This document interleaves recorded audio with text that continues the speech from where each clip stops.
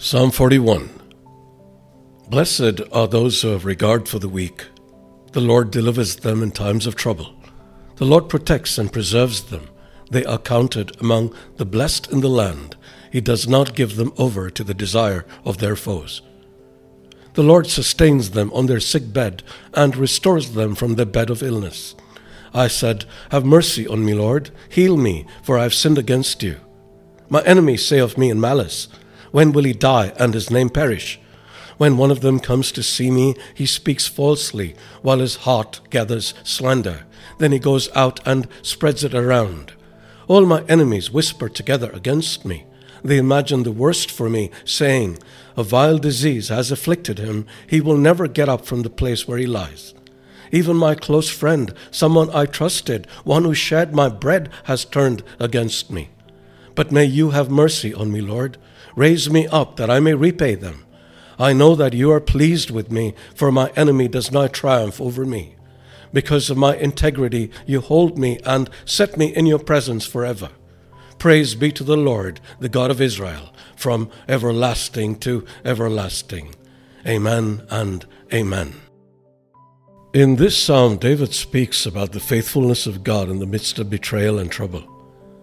He begins by acknowledging that he waited patiently for the Lord to rescue him, and that God heard his cry and pulled him out of the pit of destruction. Many years later, Jesus would share a similar experience as he waited patiently for God's plan to be fulfilled, even amid betrayal and suffering. David goes on to talk about how he had put his trust in others, but they had turned on him and betrayed him. Despite the hurt and pain caused by betrayal, he declares his faith in God's unfailing love and faithfulness.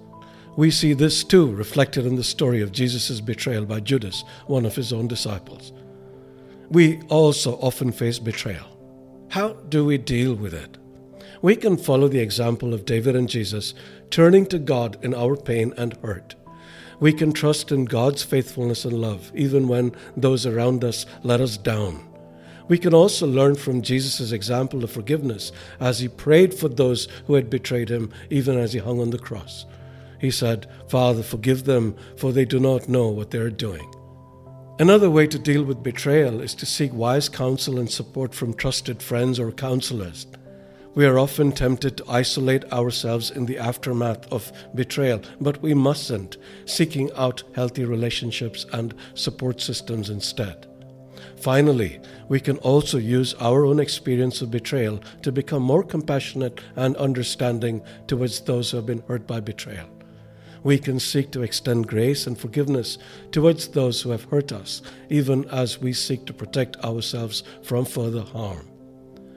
As we sing this psalm, let us remind ourselves of God's faithfulness despite the unfaithfulness of others.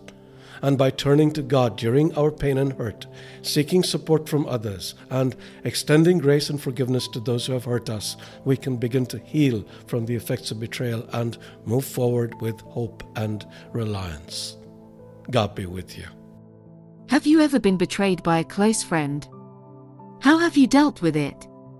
With anger, bitterness, and resentment? Or in the manner that David and Jesus did? Think about that today. For other great resources to help you on your spiritual journey, please visit anilarana.com.